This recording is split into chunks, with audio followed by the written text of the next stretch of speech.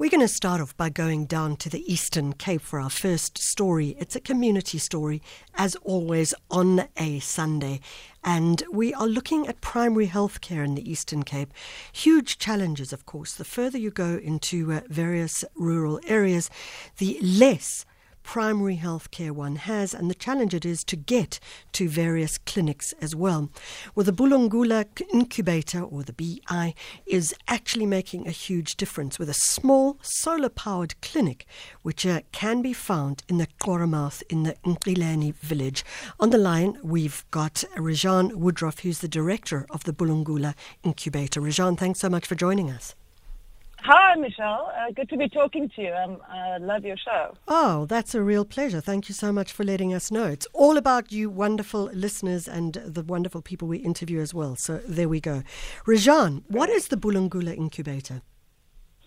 The Bulungula Incubator is a rural development organization. We started our work in this area in 2004, so we've been here for a substantial amount of time. Yeah, that's right. And that's when our first community project started. And we located in the last census, this was the poorest municipality in the Eastern Cape, and the Eastern Cape's the poorest province in the country. And the Mpashi municipality, which is on the wild coast of the Eastern Cape. It's the former Transkei region, which of course was a black homeland and under apartheid. So the infrastructure with regard to roads, sanitation, water, functioning schooling, access to healthcare was of the most challenging in the country. And we started our first community development project essentially in 2004 with the Bulungula Lodge, which is 100% owned and run by the community and still operates today very successfully, and has won many awards for community development and for tourism. And then we started the Bulungula Incubator as an NGO in 2007, and it's grown from there. So, REJANE, I know the area, well, not that area, but for example, I'm thinking of the Hamburg area and Keiskamma and the huge challenge, for example, to women who live there in order for them to get medical help and the like. What did you do with regards to bringing a completely different clinic to the area that you're working in? Well, our projects, the work we do is holistic. It starts essentially what we call preconception to career. So it's not just a healthcare project, because we found over the years, as I'm sure it makes sense to many people, is that there isn't one particular intervention that moves you from living a life of poverty into a flourishing life. You need, if you think about a child, if anybody has children, you can't give the child one thing, right? It's not just healthcare, it's not just ECD, it's not just books in matric, it's everything. A human being needs all those services. So our education, healthcare, sustainable livelihoods, and youth development projects all work in one holistic intervention, and healthcare is a very important spoke of it, but you need everything to work. You can't have an impactful education project or early childhood development project or youth development project if you don't have good healthcare, and that's where the healthcare comes into it. So, go for it. Sorry. Well, I was just going to give you just a short overview of what the healthcare intervention then is. And it's a model that we've actually written up for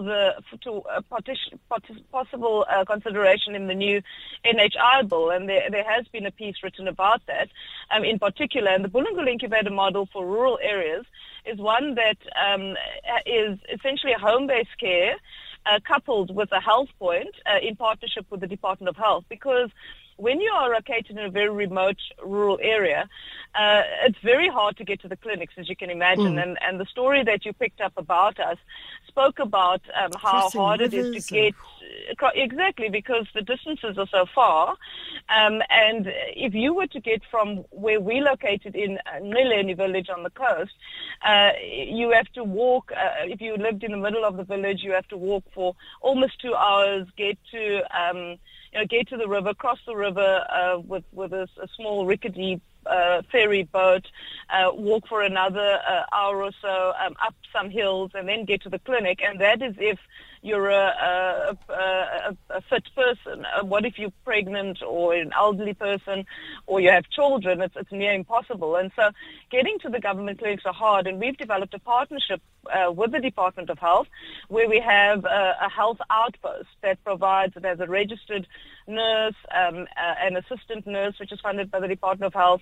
We provide the home-based care services, which are really door-to-door services, and those are crucial because if a child falls behind, let's say in the immunization schedule, you have somebody from their community who's trained as a community health worker who visits the households and says, you're behind in your immunizations, and the mom's going to say, well, I can't get to that clinic across the river because, I've got other children, it's difficult, I'm not in best physical shape, and now she can just go to a health point, and the home-based care worker then is able to follow up and see that it happens, encourage her to go, and she goes to a place that's in her community, and the clinic, the Department of Health clinic, which is the one that's far away, they interact with us in supplying consumables, drugs, chronic medication, vaccines, so it's a partnership that combines home-based care and this health outpost. Rejane, you talk about the challenge for people to get across. I mean, the article that I read, and I was really pleased to have picked up on it, is that it looked at what the costs could be. I mean, for someone who is in dire straits, maybe it's a pregnant woman and she's close to giving birth, she would have to pay something like 800 Rand to get in a car to get her to the clinic. So I'm just noting that for our listeners as well, because I think we underestimate just what that cost could be and what the impact could be. Talking of money, how do you support a project of this nature? I mean, this is something that has to be funded. It's an ongoing process. This is about social justice and social support and citizen engagement. It's a not-for-profit. How do you do it? It's hard work. Fundraising is not easy. You've got to keep at it. Not for the week or the you've got to be quite tenacious, and you've got to be able to take no for an answer and keep going. Yeah. But we've got a range of funders. We have foundations and corporates with their CSI that support us, but we also have government funding, and we work in partnership with government. So depending on the nature of the project, we call ourselves the Bulungula Incubator because we incubate good rural development projects, and then we try to have a path to sustainability and independence for each of those projects, working in very close partnership with the community. So I'll give you an example. It works in our health projects, but I can also give you an education example. But what happened with our health projects was, as I said, there was no access to a clinic, and we worked with the community, and the community actually built that building. They collected the money and provided, volunteered their labor, got together and then built just a very humble, you might have seen the pictures in that article, a very humble building with just 2 consulting rooms and a waiting room outside. And then we raised money from foundations through corporate CSI to buy equipment to stock it. And as the health point grew, we then met with Department of Health officials. It took a long time, but eventually through that developing of that partnership, the Department of Health now supplies all the medical consumables and drugs that need to be supplied in the clinic. We're not using private foundation money for that at all. We raise the money for the registered nurse, so that's paid for by a foundation that funds us. But the enrolled nurse, who is an assistant nurse, is paid for by the Department of Health. So, our chronic medication system is connected to the Department of Health, and we've had private dentists in Cape Town, an organization called DMS, who donates our dentistry equipment. Okay, Rejane, I need to pause you there because we do have to go to a break, and it'll cut into what you're saying. But when we come back, I want to close off just with what it requires to really make a public-private civil society or third sector society partnership, a multi-sector partnership work. We'll address that when we get back. The Jet Set Breakfast with Michelle Constant. We're going to close off on a project called Bulungula Incubator, and this takes place, and it is a community-based clinic which has brought access to health to the Koramouth community, the Ngilani village community in the Eastern Cape. We're chatting to the director, REJANE Woodroffe, and we're talking about, in closing, REJANE, you said it took a long time, and you were in relation to getting the government on board as well, but it happened.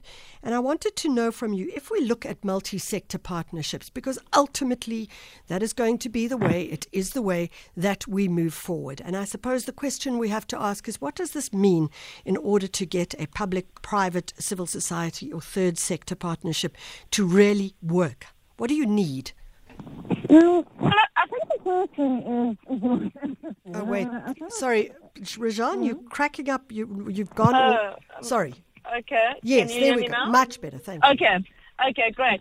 I think you asked me what we need, and I think the first thing is you need the right attitude, and you've got to, I think what we do, there's obviously there are a lot of things that go wrong, and there are a lot of problems, but it's about, realizing that we can't just criticize, and criticize and complain. We've actually just got to get in there and make partnerships with government departments. And there are many government officials that are can-do people and want to solve problems.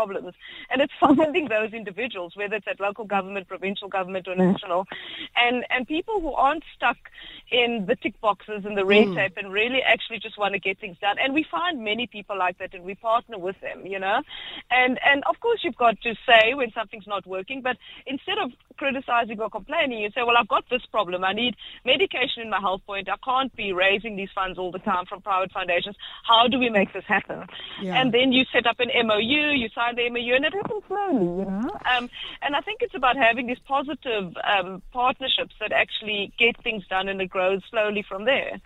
REJANE, we're going to leave it at that. We've got a question from George saying, how do we contact REJANE? We want to follow up on their clinic initiative. We have started a 4IR clinic, and we want to chat about it and the processes. How do people get hold of you? I think the easiest way is to go to our website, which is just bulungula.org. So that's BULUNGULA. Bulungula, the way you pronounce it is you can just Google it. We've got a good internet presence, and it's bulungula.org, and you will find all our contact details. It sounds like you're doing excellent work, and certainly the way you talk about patience and positivity as a means to move forward and engage is possibly one of the right ways to do it. REJANE Woodroffe is the director of the Bulungula Incubator, and that email or website address is bulungula.org if you'd like to get hold of them and find out more about the project.